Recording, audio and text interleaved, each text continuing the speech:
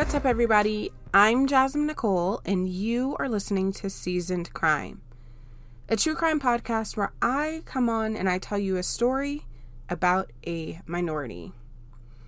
How's everybody doing this week? I am about to get ready to move, so that has completely taken over my life and preparing for all of that. And on top of that, it's like 2,000 degrees every day here in Texas. So literally just walking from your house to your car is draining at this point.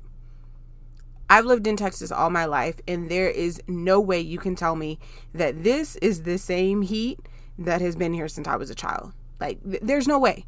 It's brutal outside.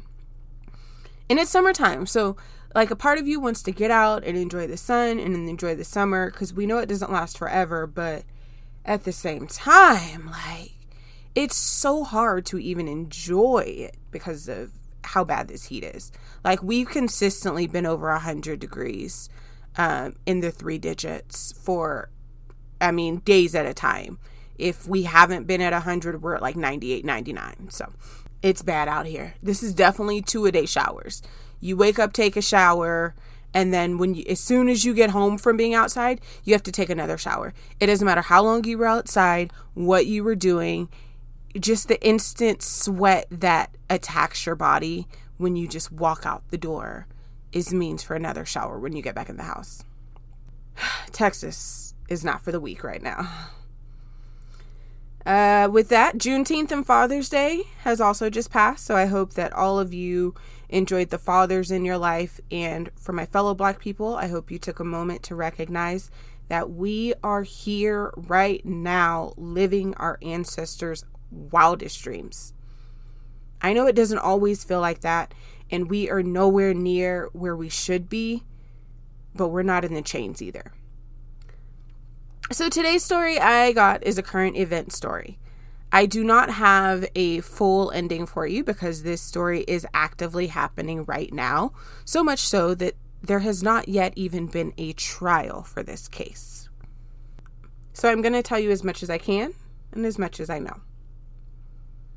I am fully aware that there are going to be multiple opinions on this case, so I just want to tell you the facts, and then, of course, let's be real, it's my podcast, so I'm going to let you know how I feel about it too at the end. Before I get started, I do want to tell you a bit about my personal mental state with stories like this. I am going to put a trigger warning here, and I'm going to say that this is a story about a white cop that shot a Black man during a traffic stop. It literally just happened a couple months ago. I agree that it is extremely important for stories like this to be spoken out about. For one reason is because so police are aware that no longer are people just sitting back and turning a blind eye to things just because you're a cop or you're an officer of the law. Because a lot of times when these stories aren't told and when they're not put in front of people's faces, nothing happens.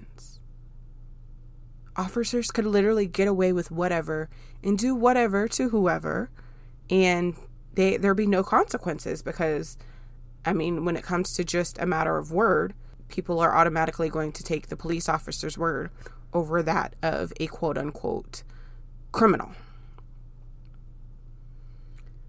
The public outcry and the opinions that have been caused by stories like this are the reason that a lot of these situations have even been brought to light. When it comes to me personally, I will say that I cannot physically or mentally bring myself to watch these actual videos, these body cam videos that are taken. I can't watch them. If I remember correctly, the last video that I did watch was that of Philando Castile. Since then, to date, I still have never seen the actual video of the George Floyd murder. And I have no plans of seeing it ever at all. I can't watch it. I've seen the stills. Obviously, I'm not living under a rock. I know exactly what happened. But I don't have to see the video to feel the emotion, and the pain and the hurt and the outcry is just as real. Even if I can go the rest of my life without ever seeing something like that again. With that being said, I will say that for today's story, there is body cam footage that was released, but I didn't watch it. I did my research, obviously, but I just didn't see the video. So there may be things that I won't be able to specifically speak to if those things were not found in my research. But I will say, if you would like to watch it for yourself, or if you would like to corroborate the story I'm going to tell you, I'm sure all you have to do is Google it and you're going to find the video. Today, the story I have for you is about Patrick Loya. Patrick Loya was a 26-year-old native of the Dominican Republic of Congo. Him and his family migrated to the United States about 7 years ago. He's living in Michigan, and he is the father of 2. On April 4th, 2022, just a few months ago, Patrick was driving through the Grand Rapids area in a Nissan. Officer Christopher Schur, who I will refer to in the story as Chris, a 7-year veteran of the Grand Rapids Police Department, was also riding out around that same time. Chris noticed a vehicle driving at a suspiciously slow speed, and it caught his attention. Now, it wasn't just because the vehicle was moving slowly, but the vehicle also matched the description of a vehicle that had recently been reported as stolen. These things prompted Chris to run the plates on the vehicle to see if his suspicions that this was a stolen vehicle was true. And the plates did come back as not matching those that should have been on the car, so he turned his lights on, preparing to pull the vehicle over for a stop to figure out exactly what was going on here. Some of the research that I did find in this case said that it turned out that the vehicle just hadn't yet been registered, or the registration was expired. That part I cannot fully confirm, but what I can confirm is that the plates didn't match what should have been on the vehicle. That's all I can say. So soon after both vehicles stopped, Patrick took off. When Patrick fled, Chris took off after him, trying to get him back. Again, just pointing it out, I haven't seen the video, but I will say that most of the description of what I'm about to tell you next came from a report that was filed by Chris. At this point, Chris claims that he felt his life was in danger. Based on his training, the fact that Patrick attempted to flee and resist arrest, to him, meant that there was possibly some kind of outstanding warrants, or that he was currently involved in some kind of criminal activity, and obviously he was trying to avoid being taken into custody. Patrick made it about 30 feet from the car before Chris caught up to him and tackled him to the ground. There was some sort of physical altercation that occurred, and Chris can be heard yelling out things such as "stop fighting" and "stop resisting." Chris deployed his taser twice during this altercation. So now at this point, both men are on the ground, and somehow Patrick was able to gain full control of Chris's taser. Chris made numerous demands that Patrick drop the taser while trying to gain back control of the situation. And it got to the point where Chris was able to get the upper hand. Patrick was on the ground on his hands and knees with Chris on his back. And from my understanding, Patrick still had the taser. At that point, Chris pulls out his firearm and he shoots Patrick in the back of the head. A few other things were at play here, so I do want to make mention of those. First off, Chris was not the only officer on the scene. There were a couple others, including at least one supervisor. And also, after Patrick was shot, it took about 8 minutes before they went to try to render aid to him. Now, that may not sound like a long time, but in an emergency situation, 8 minutes is a lifetime. When officers did get to Patrick, they flipped him over to start chest compressions, and Officer Schur's body cam was found under Patrick's body. The reason for the delay is that the officers were dealing with the person that was in the passenger seat of Patrick's car. Officers thought that this woman was possibly intoxicated and she was being unresponsive to their commands. I'm not sure if this is because she had literally just saw Patrick get shot, or if she was also like this prior to that as well. But I mean, let's be completely honest. There was a lot happening from literally start to finish. So the identity of the passenger has not been released. A question I'm sure that everyone has right now is, why did Patrick run? Like, immediately run. So at the time, Patrick had 3 outstanding warrants. One of them was in connection with a domestic violence case. Another warrant was for a failure to appear or pay. And the third was related to a property damage traffic crash that Patrick allegedly fled the scene of. Patrick's autopsy would also reveal that his blood alcohol content at the time was 0.29, which is almost 3 times the legal limit, which is 0.08. Patrick's license was also invalid. About a month prior to this, Patrick's license had been revoked because of his 3rd substance abuse conviction in a 10-year time frame. Now, I know all of this sounds like a lot, but one of the arguments in this case is that it is very unlikely that Chris knew any of this at the time that Patrick fled. So based on police radio traffic reports, Chris notified dispatch that he had stopped a tan car around 8:11 a.m. And he mentioned that the male was running from the traffic stop, and no more than 75 seconds later, he's asking for more officers to be sent out to the scene. 4 minutes after the initial stop, Chris was telling dispatch that he had been, quote, involved in a shooting, end quote. 4 minutes. 4 minutes from start to finish. It took double that time for them to even get him aid after this. Based on the information I just gave you, Kent County prosecuting attorney Christopher Becker decided to charge Chris with second-degree murder. He would explain his decision saying, quote, the elements of second-degree murder are relatively simple. First, there was a death done by the defendant. Then, when the killing occurred, the defendant had one of these 3 states of mind: an intent to kill, an intent to do great bodily harm, or an intent to do an act that the natural tendency would be to cause death or great bodily harm.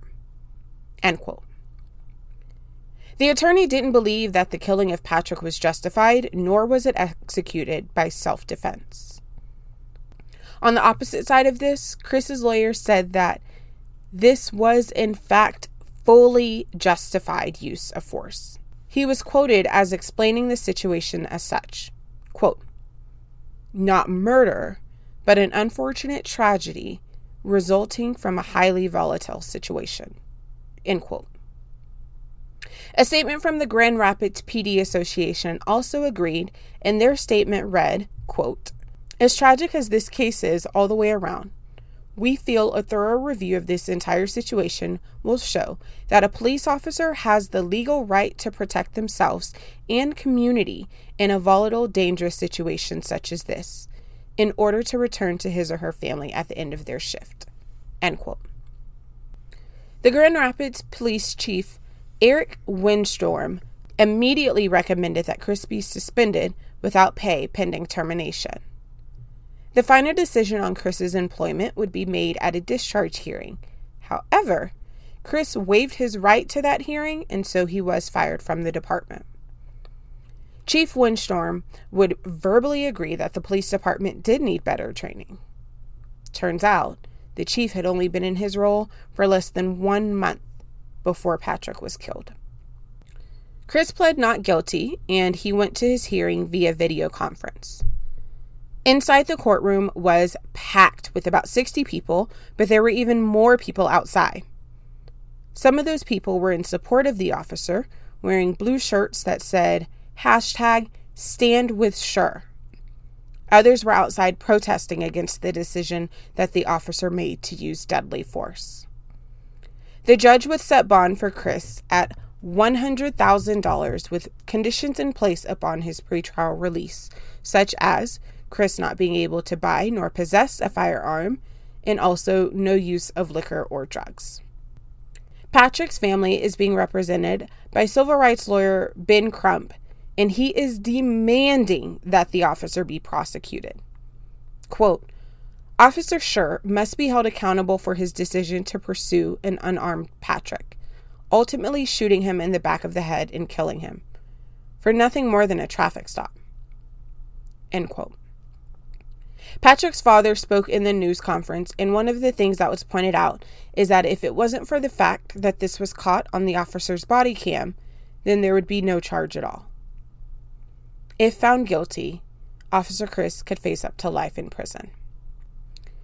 Seeing that this just happened a few months ago, there's still a full trial that's not yet happened, so I'll make sure to keep you guys updated as this story progresses. And like I mentioned before, this is my show, so of course I'm going to share my personal thoughts on this. I will say that I 100% agree that Patrick made some bad choices during this entire interaction. He is not without fault at all. He's not clear of any kind of wrongdoing. However, I do not believe that he deserved to be killed for his actions. Going back to a point I made earlier is that this entire thing from start to finish only lasted 4 minutes. And not just that, but the most important thing here is at the time when Patrick was shot, Patrick was literally laid on the ground. So like laying stomach down, face down on the ground, his hands and feet on the ground, and Officer Schur has his knee in Patrick's back. So there was no way Patrick was able to move. The police officer had gained full control of the situation prior to him even pulling out his gun and then pulling it out and immediately shooting. I do believe that the officer was scared because, again, he ran and had to chase him down. So, I'm not a police officer, but I could see how that could be a very scary situation. But again, you're a police officer. You should be trained to handle situations like this. And to say that Patrick had his taser, okay, even if that was the case, again, at the time that Patrick was shot, he was face down, stomach down, hands down on the ground.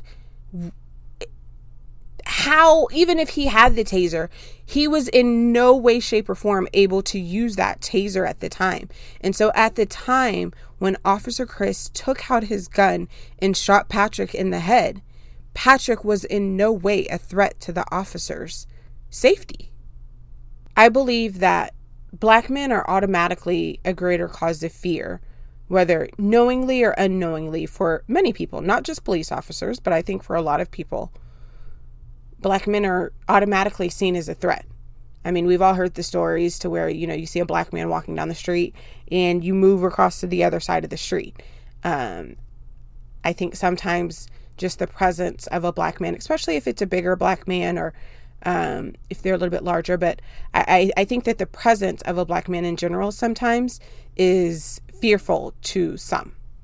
However, again, as a police officer, it is literally your job to make sure that that is not happening. You should be trained to not see color when it comes to situations like this, to not have an automatic fear. Because again, you can say what you want here, but I believe that if this were a white man, that white man would have been sitting in jail right now instead of in a coffin. It just baffles me. So when I've been at my job for about 10 years or so. I've been working at the job that I work at now. And when I first started my job, I had to go through a 3-month training. 3 months. In no way, shape, or form can I choose if someone lives or dies. And so I don't know. I believe that police officers are severely undertrained for a job where they literally have to play judge, jury, and executioner. I have gone through more training in my job over the past 10 years than some police officers have gone through at all. They go through training, yes. They go through classes, yes. But a lot of their training and tactics and a lot of how they view situations are based off of on-the-job training. To say that I feel like it was justified for Patrick to be shot, Absolutely not, because I feel like they were in a position to where Patrick could have been handcuffed and brought in alive versus being killed on the street. And again, based on the pictures that I've seen, there was no way that the officer was in any danger at the time that Patrick was shot. Plus, again, Chris was not the only officer there. And so I get that, there was also a situation with the passenger. But again, from my understanding, there were multiple police officers there. And so the passenger could have taken attention away from some. But the video I saw, Chris was the only one that was physically with Patrick at the time. So those are just my thoughts on it. But like I said, I'll make sure as updates come in the case, I'll make sure to mention those throughout the other stories and keep you guys updated on how this goes. Let me know your thoughts on this one. Hit me up on the Seasoned Crime IG page and tell me if you feel like this was justified or not. If you do watch the video, let me know if you got anything more from the video than I was able to get from my written research. While you're at it, don't forget to rate and subscribe to the show and also leave your comments. I did mention earlier that I am in the process of moving this week, and so I'm moving about 35 minutes away from where I currently stay, so it is legit a full-on move for me. And for those of you who don't know me personally, I'm a Scorpio, and I feel like I do my best work under pressure, which means that I am top of the line, grade A procrastinator. So I'm not even going to lie to you guys. I can't guarantee that I'll have an episode out next week, but I am going to tell you that I am going to try my best to do so.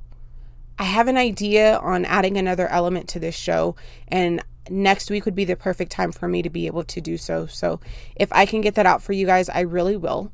But either way, whether it be next week or the following week, I will be back very soon to tell you another story about a minority. Have a great week, everybody.